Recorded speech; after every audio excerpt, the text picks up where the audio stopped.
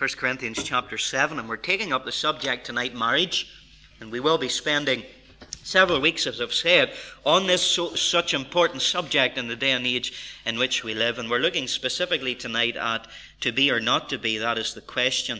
Now, I want to encourage you, if you know of young married people, or people who are engaged, or people who are contemplating marriage, or people who are single, or even people who are in a situation that they are divorced or separated or going through difficulties, I want you to let them know that these meetings are being held.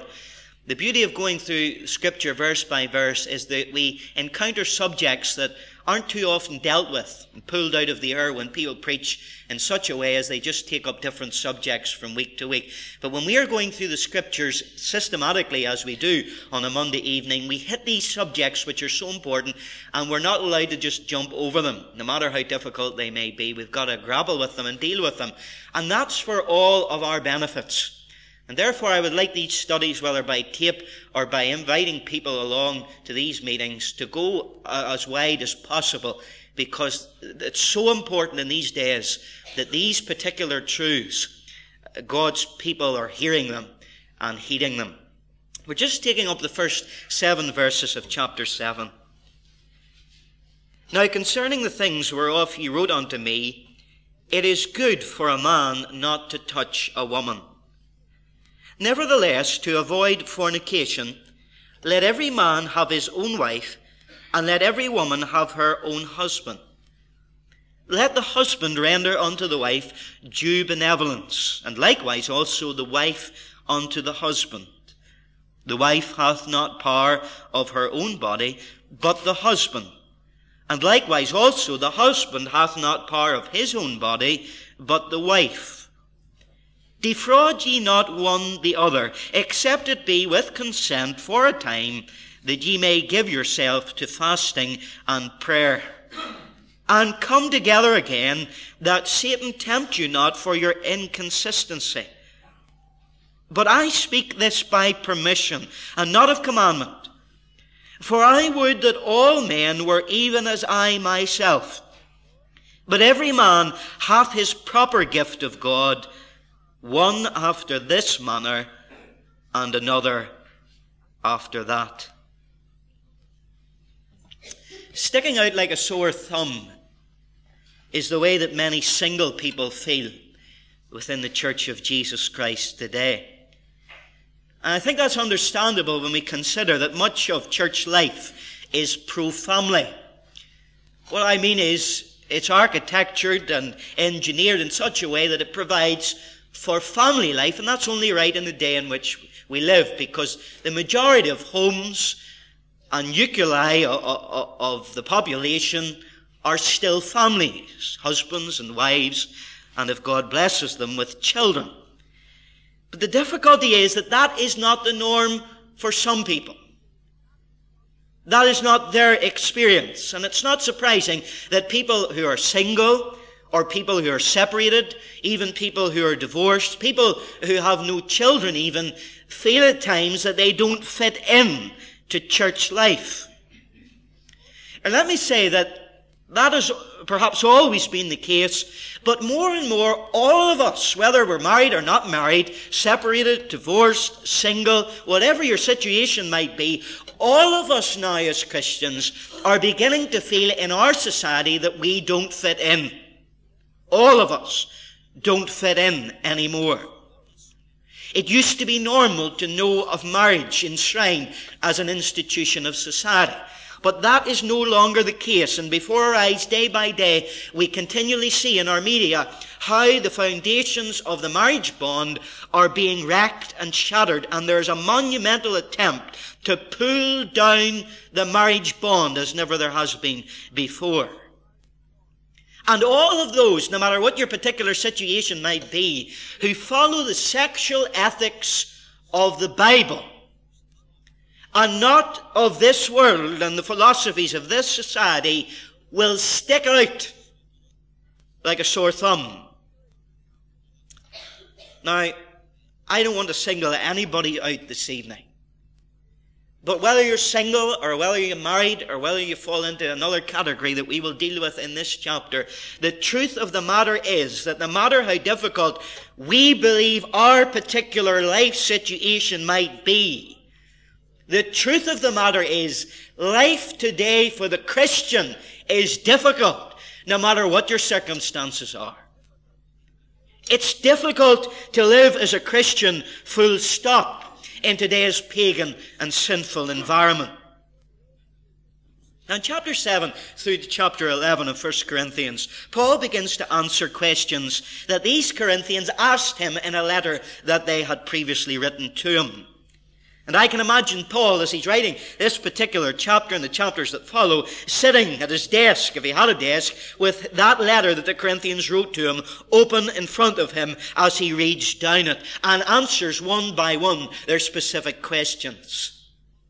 In chapter 7 alone, he answers their questions about marriage, about celibacy, about divorce, and eventually widowhood. And we'll find as we go through the rest of these chapters that he answers questions on meats that are sacrificed to idols, whether Christians should eat them or not. And there's a great monumental chapter on spiritual gifts and what gifts we should seek after and what we should not, and what we should use and what don't need to be used. And we'll see those in the weeks that lie ahead. But in this chapter, and particularly in these first 7 verses, Paul deals with the subject of marriage. But he deals with it in the answer to their question in verse 1. It is good for a man not to touch a woman. Concerning the things whereof ye wrote unto me, it is good. Now they obviously asked the question, is it good for a man not to touch a woman? And Paul is coming back and answering, yes, it is good for a man not to touch a woman. He answers this practical question. Now, let me give you a bit of the background to this passage, because I believe perhaps more than any passage in the whole of the New Testament, this particular passage has been misunderstood. Under the Roman law, there were 4 different types of marriage bonds or marriage customs. The first were the marriage of slaves. And slaves were seen in Roman society as subhuman. And therefore they weren't given many of the privileges that the hoi polloi and the hierarchy of the upper class were given. And when they wanted to marry one another, a slave to a slave, they were given what they called tent companionship.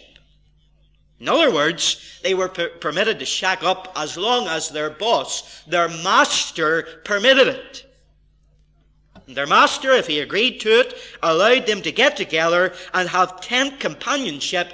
But because he was their master and they were the slave, he could say at any point when they ought to separate. In fact, he could send one of the partners away. He could tell them to marry another partner and they would have no say in the matter. He could even sell one of the partners against the will, the choosing of the marriage bond. The fact of the matter is that as we go through the New Testament, we find that many of the early Christians were slaves. They were not the upper crust of society. So they were actually either had lived in this type of lifestyle and marriage situation, or they were presently living in it as these epistles were written to them. The second type of marriage in Roman society was what was called usus, U-S-I-S, and it was a kind of common law marriage. It said that when you cohabited with someone for at least a year, your bond was recognized as a type of marriage. Then there was the third, which was called coemptio in manum, which literally was the father of the bride could sell her to whoever had the highest price. Some of you might like that one. He had the prerogative to sell her off to whom he willed. And then there was the fourth. That was the patrician class, the nobility, the upper class. And their marriage bond took the form of a service. And in fact, that particular service is where we derive our modern marriage service from. Now this might surprise some of you, and I hope it rocks some of you who think you know it all. But the Roman Catholic Church adopted this particular marriage service. And through the Reformation, this service largely came unaltered. Of course, the Catholic Church Christianized it from its pagan Roman past, but as it comes to us through the Reformers and right through to our present modern day, it is almost unchanged as we know it as the marriage service. It involved two families who both organized the event. The bride had a matron of honor. The groom had a best man. They exchanged vows. They gave one another rings, and it was placed on the third finger of the left hand. The bride had a marriage bouquet, and there was a wedding cake. Identical almost to what we do today. Don't know what that makes you feel about the marriage bond or not, but that's the facts of the matter. But what added to the complications in Roman society of the four different types of marriages was that not only were these marriages common, but divorce was extremely common as well. It wasn't unheard of for people to be divorced as many times as 20 and over. Seems astounding, hardly believable. And also within the society, there was an active feminist movement that had developed, and wives were beginning to compete with husbands in their businesses. Some of them were even wrestling with their husbands physically as a prowess of strength, feats of physical ability.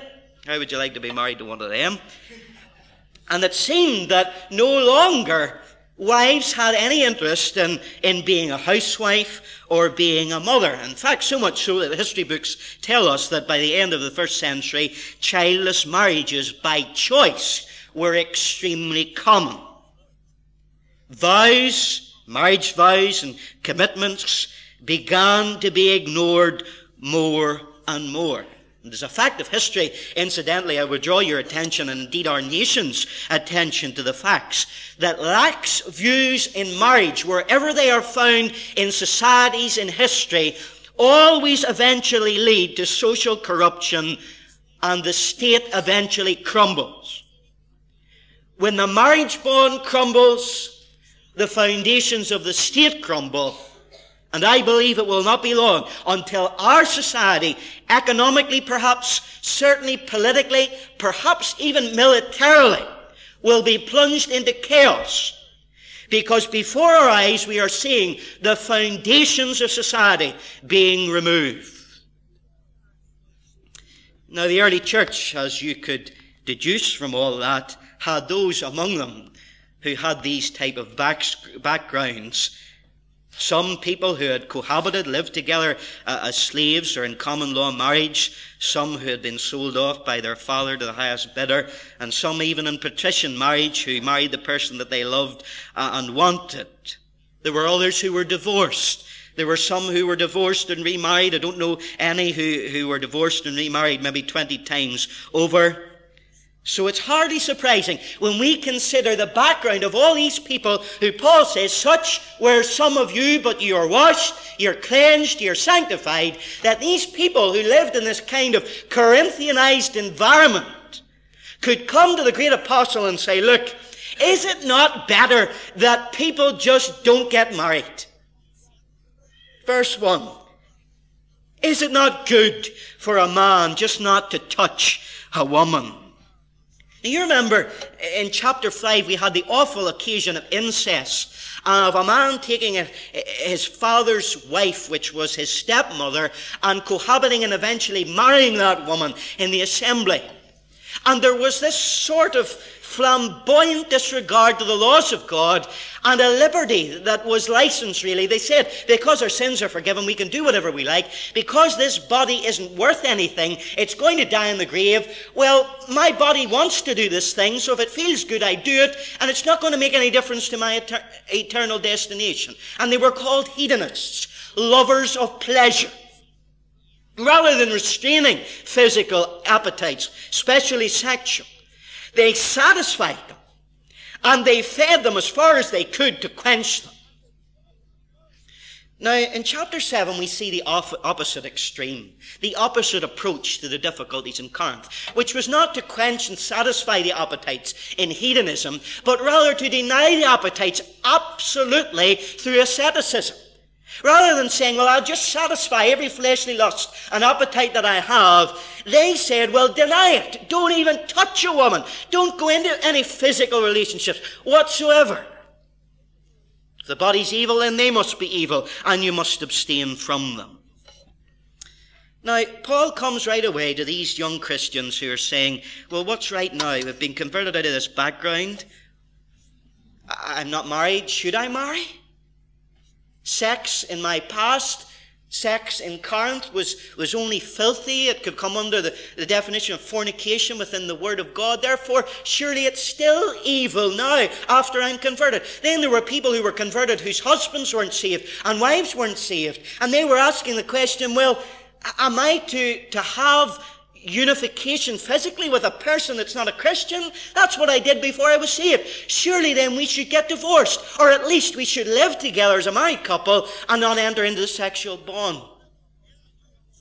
You can see the confusion that was going on in this church that maybe we don't face today, and I'll tell you, we're going to face it more and more, and we need to grapple with these things. So Paul begins by saying, first of all, in verse 1, being single, staying not married, not touching a woman, remaining celibate is honourable. It is honourable. Now look at that word touch in verse 1, because it's a word that can be misunderstood. It actually is a Jewish euphemism for the sexual act. You can find it in the Old Testament, and that's exactly what it means.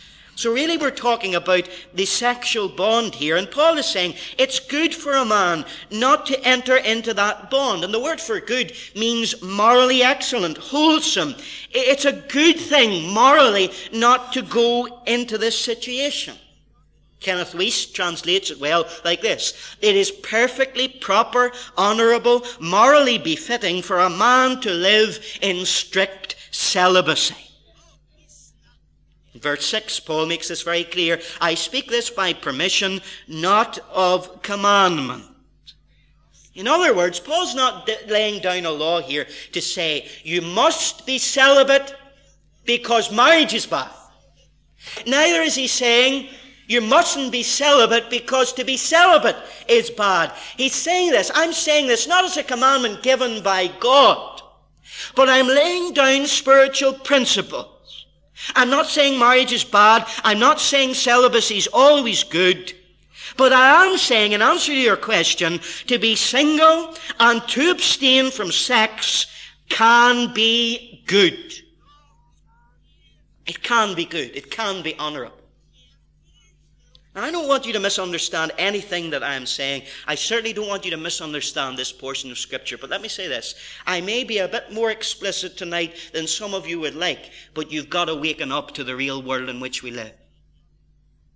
Our young people are being taught their sexual ethics through the soap operas and through the cinemas and through their schools. And if we don't tell them what the Word of God says, they will imbibe it, and they'll have an excuse too, because no one told them any different. Maybe some of us would need to go back to the book and realize that Paul is extremely explicit in some of the things that he says here in this passage. We need to learn them tonight. Now, right away, people pose a question, and we have to answer some of these questions. When Paul says, yes, I agree with you, it's good sometimes for a man not to touch a woman, right away the critics and the liberals say, well, Paul is obviously against marriage. Here it is, proof right away. And verse 7 he says, I wish that all men were like myself. He was single too. And later on he explains why it's good to be single. He would say he feels for him it's better to be single. And they all conclude, well, there it is, in black and white. How can you argue? Paul is against marriage, clearly. Let me say that Paul categorically is not against marriage. We will see that very clearly. But if you want it proved to you, we turn to 1 Timothy chapter 4. 1 Timothy chapter 4. And he speaks of the falling away and the signs of the last days, which will be the apostasy in the church, but also the falling away in society. In chapter 4, 1 Timothy, verse 1, now the Spirit speaketh expressly that in the latter times some shall depart from the faith, giving heed to seducing spirits and doctrines of devils or demons, speaking lies and hypocrisy, having their conscience seared with a hot iron, forbidding to marry, and commanding to abstain from each. So to forbid to marry is a mark of the last days apostasy. And Paul would be aligning himself with that if he was saying categorically marriage is wrong and you have to remain single. Turn to another text, Hebrews chapter 13 this time. Verse 4, this is even more explicit. Paul says, marriage is honourable in all, and the bed, marriage bed, undefiled. It is a holy thing, the physical sexual marriage bond relationship. And it's Paul, I believe in Hebrews, because I believe he wrote Hebrews, who says this. But perhaps the greatest commendation Paul gives of marriage is found in Ephesians chapter 5. Turn with me to that. Ephesians 5, because there he actually uses the marriage bond as an illustration of the relationship between the Lord Jesus Christ as the bridegroom and the church of Jesus Christ as his bride, which he bought with his own blood. Verse 22, wives, submit yourselves unto your own husbands as unto the Lord. For the husband is the head of the wife, even as Christ is the head of the church and is the Saviour of the body. So you can see clearly that Paul cannot be, if he's not contradicting himself, of course, and he's not, he cannot be against marriage. So then what does he mean when he says it is good for a man not to touch a woman in chapter 7, verse 1? Well, first of all, you've got to realize that this chapter in Corinthians is not a manual on marriage. It's not an A to Z on marriage. It tells us a great deal about marriage, let me say that. But it's not an A to Z. It's specifically answering the questions that the Corinthians had about marriage. That must be understood. And also, if you want a panoramic view of what the Bible has to say about marriage, you have to take all the verses together. And when you do that, as we have done in a measure this evening, looking at those three portions, you will realize that marriage is commended by God and all the men of God throughout the canon. Now, hopefully that's cleared up. But then another question arises, because people ask the question, well, what about Paul? Was he ever married? Some people believe he wasn't married. Some believe he was a widower. His wife died at some period. Some people believe that he was deserted by his wife when he converted to Christianity. The reason why they believe that he was married is because it was Jewish tradition to be married. And it was expected of every pious Jew that he married at the age of 18. And Paul boasts on occasions, for various reasons, not out of pride, of how he fulfilled all the law and how he fulfilled the orthodox requirements of a strict, upstanding Jew in society. And because of that, people say, well, he had to be married to fulfill Jewish tradition. Well, I don't believe that is proof at all that Paul had to be married, because John the Baptist, who was the greatest preacher and prophet ever, apart from the Lord Jesus, was not married himself. And of course, the Lord Jesus was a Jewish bachelor. So I don't think you can use that as grounds. But perhaps one of the more heavier and weighty evidences that Paul was married, they say, is that he was a member of the Sanhedrin, the Jewish ruling body. Now, we don't have time to look at this verse, but in chapter 26 of the Acts of the Apostles, in verse 10, Paul says how when he was persecuting Christians before his conversion, he actually put his voice, and the insinuation is he put his vote towards their death and their persecution. And the only way he could put his vote towards it if he was in a voting body and he was a member of the Sanhedrin. People who believe that Paul was married say, well, therefore, it's proof, because to be a member of the Sanhedrin, one, you had to be married, and two, you also had to have children. Again, I don't believe that proves Paul was married. Simply because those rules to be married and to have children to join the Sanhedrin, were only introduced as rules in the late 1st century, perhaps even the early 2nd century, and it was long after Paul died when those rules were brought in. Well, I believe, I don't know. I don't know whether he was married or not. One thing I do think is that if he had have been married, he probably would have brought some of his own experiences into the passages that he speaks on the subject of marriage. But he doesn't do that. And again, that's not proof. And as far as I'm concerned, the jury's still out. But it doesn't really matter, because in chapter 7, what we do know is this, that when he writes these words, he isn't married. Now, to understand what he means when he says being single is honourable, we've got to really grasp the problem that there was in Corinth. I can almost see Paul's mind ticking as he writes these words, going back to Genesis 2 verse 18, where God said over perfect creation, it is not good that man should be alone. So God created out of man a helpmeet. And in the same way as when a man and a woman marries today, they become one flesh, the original man and wife were literally one flesh, because Eve came out of Adam.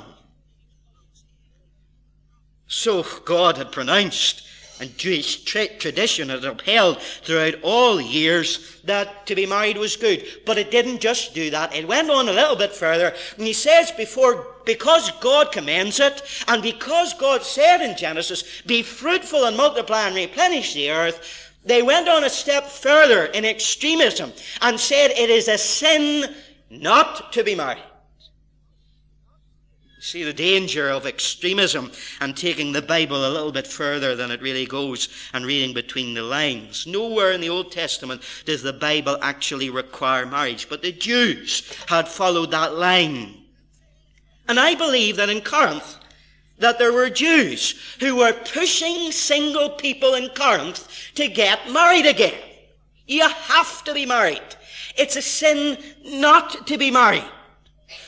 Yet on the other side of the coin, there were these dear Greek people who had a background in the paganism of Corinth and all the type of marriage bonds and divorces and ritual prostitution and all the rest that we've looked into in past weeks. And they were looking at their background and saying, you can't get married. Just don't get married at all. Don't get involved with any physical sexual relationships. As we've gone through this little book, we've found that it's got so much to say to modern, contemporary, urban society that we live in today. And you find even within the church that there are the same wings of extremism.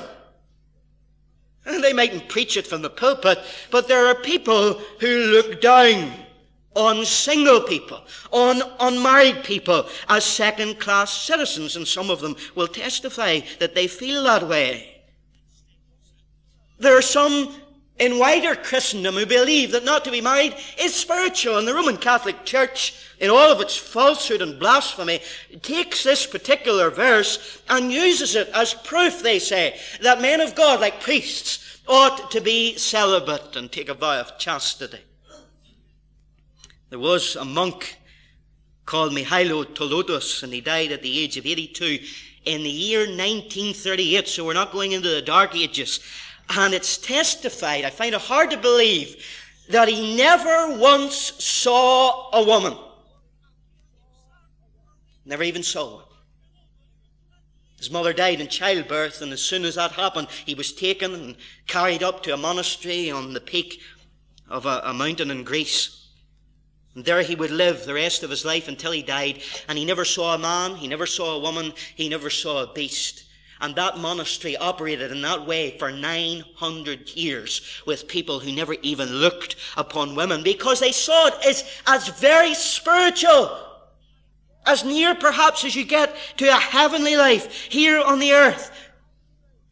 Yet in the false Roman Catholic system you can see both extremes, because for their priests they don't allow them to marry, yet for ordinary people they count it a sacrament to be married. And they encourage to be married rather than to be single.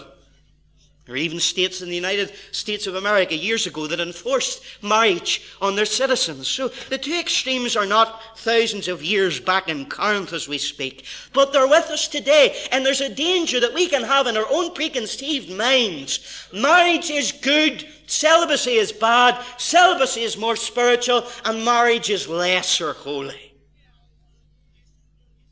Now I want you to see tonight Paul's genius, as he is inspired by the Holy Spirit to clear up this mess and confusion. I wonder how you would handle it. Do you ever wonder at Paul's lack of prejudice? Paul and sided with the Jews. That's right.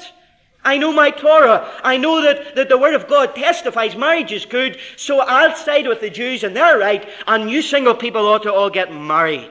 Because of his upbringing. That's the way he could have got on. Or he could have went with the Greeks. Because of his own experience. He was single. He could have said, well, I've chosen this for myself because it's best, and I want all of you to do the same. In fact, you have to do the same. But he didn't. And you can see clearly, and I say this to the overseers and to those who counsel people at times, that it is essential in situations like this that you keep your own prejudicial personal circumstances out of it. No matter what has happened to you, no matter what you've experienced or your family experiences, you have to plough this middle furrow. So what does Paul say? He says it is honourable to be single. It may even be desirable to be married. But one is not more spiritual than the other. Hope you can see it, and that's what he means. It is good for a man not to touch a woman, but it is also good, the inference is, to be married. Neither is sub-spiritual or super-spiritual. And the problem in Corinth was not just marriage, but it was pride. That was the root of all their problems. And they were grasping out at all times in all of their questions and in all of their disputes to see ways where they could be more spiritual in the eyes of their brethren over other people, that they could get one over their brother. You see that?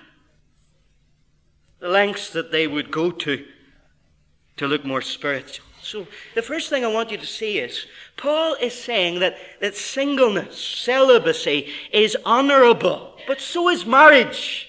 And one is not more spiritual than the other. But the second thing that we must see is being single is testing or tempting. It's good, Paul says, but there's temptation involved. Nevertheless, verse 2, to avoid fornication, let every man have his own wife, and let every woman have her own husband.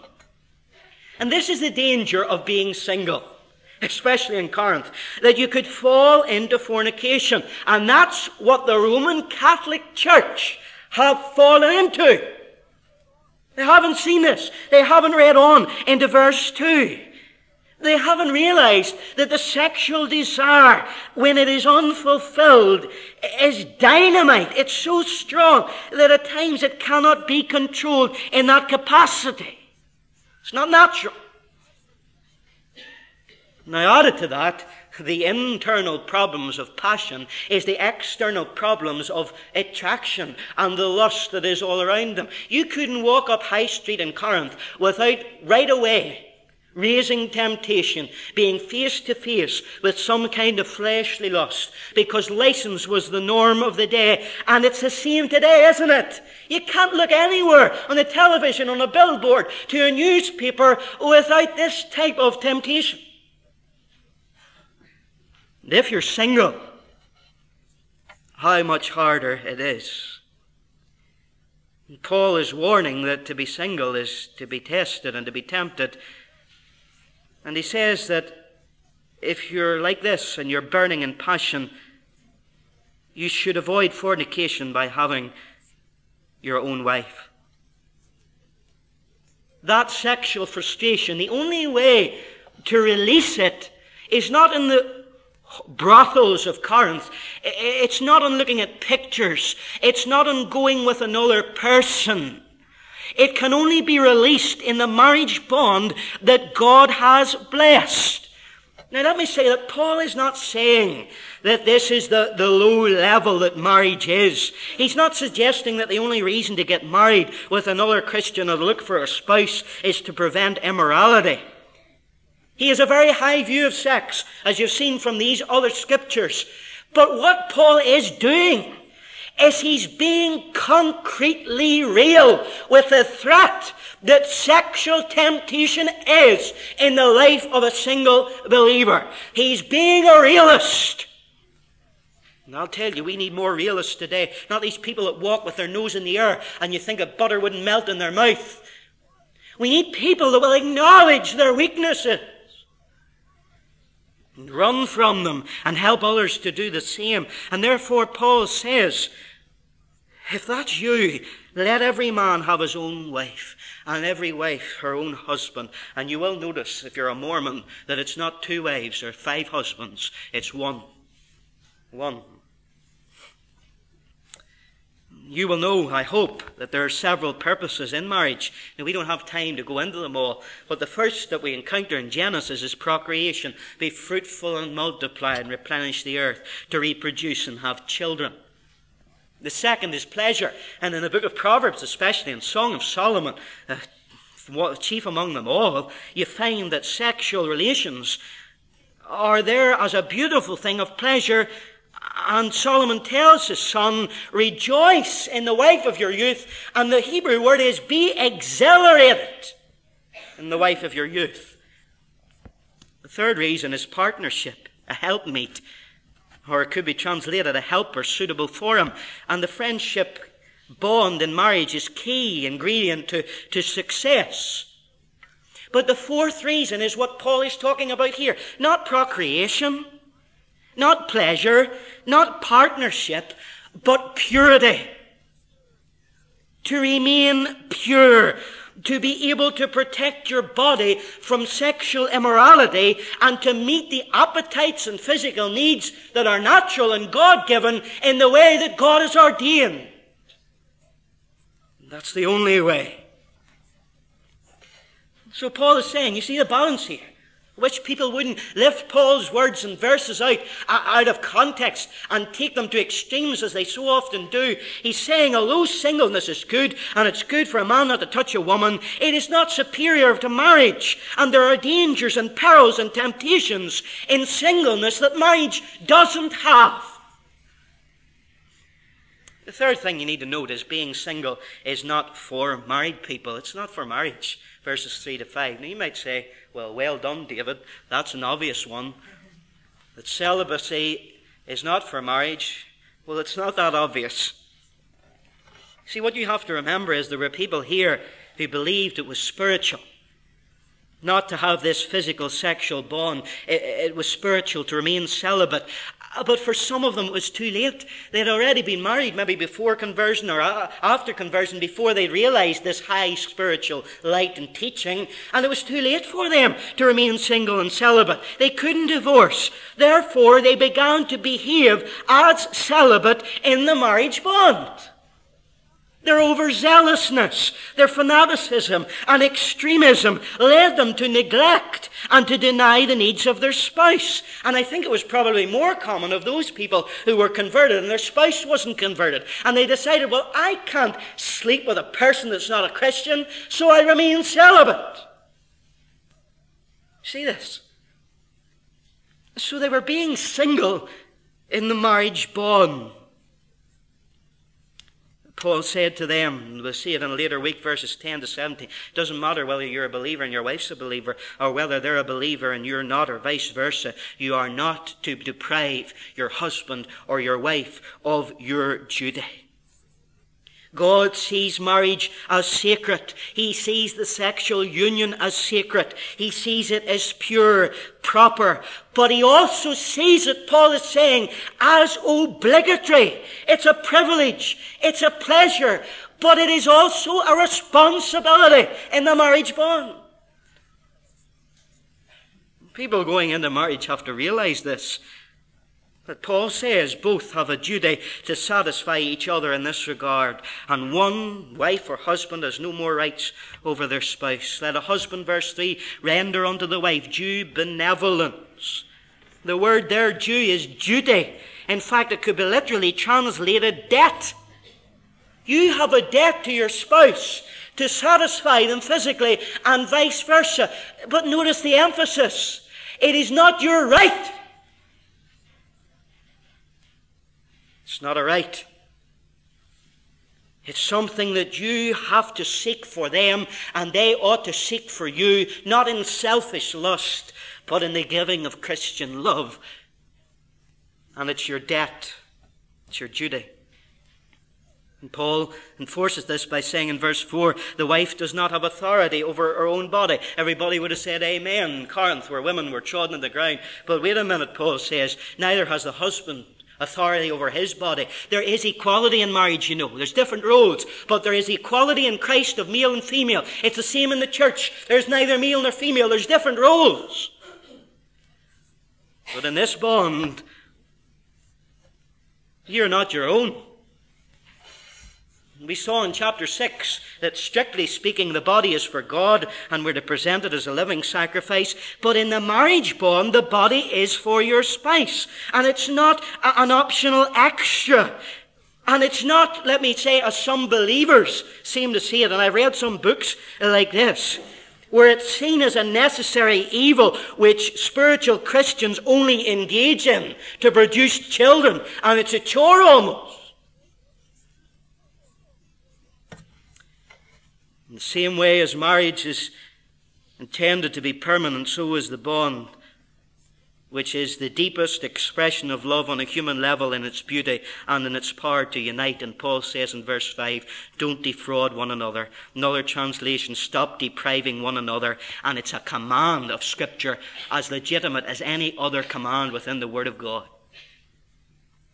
If you don't like that, don't get married. Simple as that. And Paul says the only exception, here it is, the only exception is if by consent for a time, verse 5, that you might give yourselves to fasting and prayer, that you separate in this physical capacity. Now we hear a lot about consent, don't we? And the age of consent. But we don't hear too much about this type of consent, where there is a consent between a husband and a wife to separate physically for a period of time to fast and to pray to God. It's amazing, this.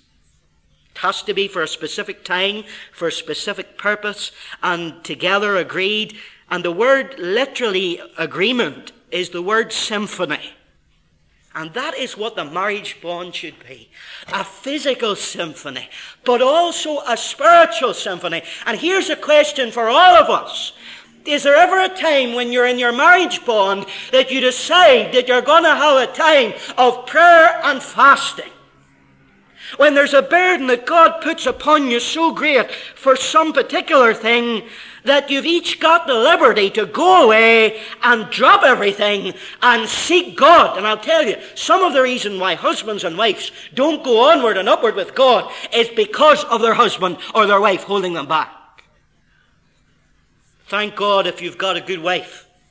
I better say I've got a good one. But thank God. Or a good husband that doesn't pull you down to their standards, but pull you up to Christ's standards. This is what Paul is saying. The general rule is that the only time you break away from this physical relationship is to make time to pray, special undivided attention for spiritual things by mutual consent for an important reason for a brief period. But after that, let's see this. Verse 5, here's the danger. After that, come together again, that Satan tempt you not for your inconsistency. In other words, you know, if you've been on a mountaintop experience, that that's a time that the devil longs and loves and often does pull you down. And be careful when you enter out of the spiritual time, when your defenses are down and your pride's up, that Satan doesn't enter and you fall into sin, perhaps even sexual sin. The only reason to abstain from this relationship is not to be more spiritual. Can I say it's not to use sex as a manipulative tool or a bargaining chip? You know why? Because you can't bribe someone with something that you owe them. if you're using sex like that in the marriage bond, you're using it as a tool of Satan. You need to know that. The fourth and final thing is being single is a gift. Now, verse 6 troubles a lot of people and gives them the collywobbles, because Paul says, but I speak this by permission and not of commandment. And they say, well, there you are. He doesn't even believe himself that he's being inspired. This isn't a commandment. But if you go to chapter 14, don't go to it now, verse 37, he says that all that he's written is inspired of God. So that clears that up right away. But what Paul is referring to is not what's commonly thought what comes in verse 7. He's referring to what all he has said in verses 1 through to 5. That he's spoken it by permission and not of commandment. Now what does he mean? He's saying, I'm not saying you have to be married. I'm not saying you have to remain single. I'm saying that there are right things for different situations. And then he goes on in verse 7 to say, I wish everybody was like me, because I'm single. And what he's saying is, I wish people had the independence I had to serve the Lord. I wish they had the freedom. And in fact, we'll see in later studies that in verse 26, he says that he wishes that they were single for the present distress that there was. And I believe a lot of the complications in this passage, where people think Paul's contradicting himself, can be answered in the fact that Christians were being persecuted. And Paul's saying, if you want to help yourself and not get hurt by seeing your wife burned at the stake or your children fed to the lions, you'd be better not getting married until all this distress is over. That clears up a lot of complications when you look at it that way. But Paul didn't expect people to be just like him. But the point that he is making is there's not one that is more spiritual than the other. If you're single, it is honourable to stay single in purity. If you're married, it's honourable to stay married in purity. To marry or to not marry is, in Paul's case, a matter of conscience, a matter of circumstances. But here's the main point. It's a matter of gift. I've got people sometimes that come to me, especially young people, and they're a lot more than you would imagine. And they're afraid they're going to be left on the shelf. And they feel, particularly young men, that in this area, difficult area of sexual appetite, that they could not remain single for the rest of their days. It's impossible. Absolutely impossible. Now, I think that if that is the case, you do not have the gift that is spoken about here. It is a gift to remain celibate.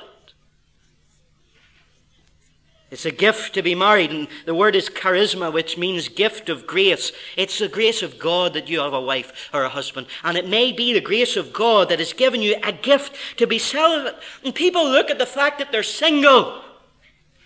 And perhaps God has called them to be single. And I'm not saying God's called you to be single. But people look at it as a problem. And Paul says it is not a problem. Because if God has given it to you for life or for a particular season, it is a gift. It's a gift of grace and God's goodness. It's not a consolation prize. It's a high calling. And God wants you to embrace it now and perhaps for the rest of your life if necessary. And if He calls you to do so, and we'll see in later weeks how you can use this great gift of singleness that God has given to you. Sure, you would know that if you try to use a gift that you don't have, that's wrong. See, if you're trying to be celibate and you haven't got the gift, you will end up in frustration and perhaps immorality. Jesus even said there are some eunuchs that are eunuchs for the kingdom of God, but not everybody can take that command. You can't take it, my friend, if you can't admit it. But neither is singleness required of God. It's whatever gift you're given. You know, we're going to find out later in Corinthians, when we come to spiritual gifts, that Paul's message is this, and the whole message of the Word of God is, discover your gift, be faithful to God in it, and don't envy other people and discredit their gifts. The married were saying, you should be married. The unmarried were saying, you shouldn't be married. I don't know where you are this evening. Amy Carmichael went from Northern Ireland to work in India. with girls who were rescued from slavery and prostitution, and she raised them in her Donavar fellowship. And you would know, if you've heard of her, that her life touched thousands of people. Her books have blessed millions and are still touching lives today. But as a young girl, she was extremely attractive. She wanted to get married. But she knew that her great work for God couldn't be done if she was married. It would be impossible. And she had a real struggle with this. And I'm not saying you're called to be single, don't get me wrong. But she was, and she struggled and wrestled with it. And it was deeply personal, so much so that she couldn't share it for more than 40 years till she was helping another girl in the same situation. And she wrote this in her diaries. Listen. On this day many years ago, I went away alone to a cave in the mountain called Erima. I had feelings of fear about the future. This is why I went there, to be alone with God. And the devil kept on whispering, it's all right now, but what about afterwards? You're going to be very lonely. And he painted pictures of loneliness. I can see them still. And I turned to my God in desperation and said, Lord, what can I do? How can I go on to the end? And he said to me in the words of Psalm 34:22, none of them that trust me shall be desolate. None of them that trust me shall be desolate. That word has been with me ever since. Whatever your gift and calling is, my friend, one thing there is for all of us to do. 1 Thessalonians 4:3-4. This is the will of God, even your sanctification, that ye should abstain from fornication, that every one of you should know how to possess his vessel in sanctification and honour.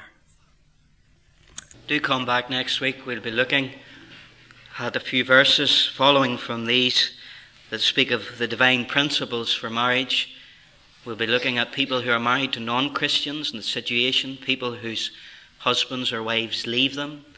We'll be looking at a little bit on divorce and other things and the principles for a good marriage under God. And then we'll be dealing with singleness again and how to use your singleness in a couple of weeks' time. So don't forget about these studies and do come back under the sound of God's word. Our Father, life is difficult today, whether we're married or not. And none of us, no matter what we are going through, have a monopoly of pain. And Father, with all the effulgence of filth that is around us, and many of us have fallen, and many of us will find it difficult to stand as things wax worse and worse. But Lord, we thank Thee that with the promises and the precepts come the power. And we pray that all of us will sanctify the Lord our God in our hearts, and that we will present our bodies in our marriages, in our celibacy, in our singleness, no matter what shape or form it may take, that all our days we will spend and be spent for the Master. Amen.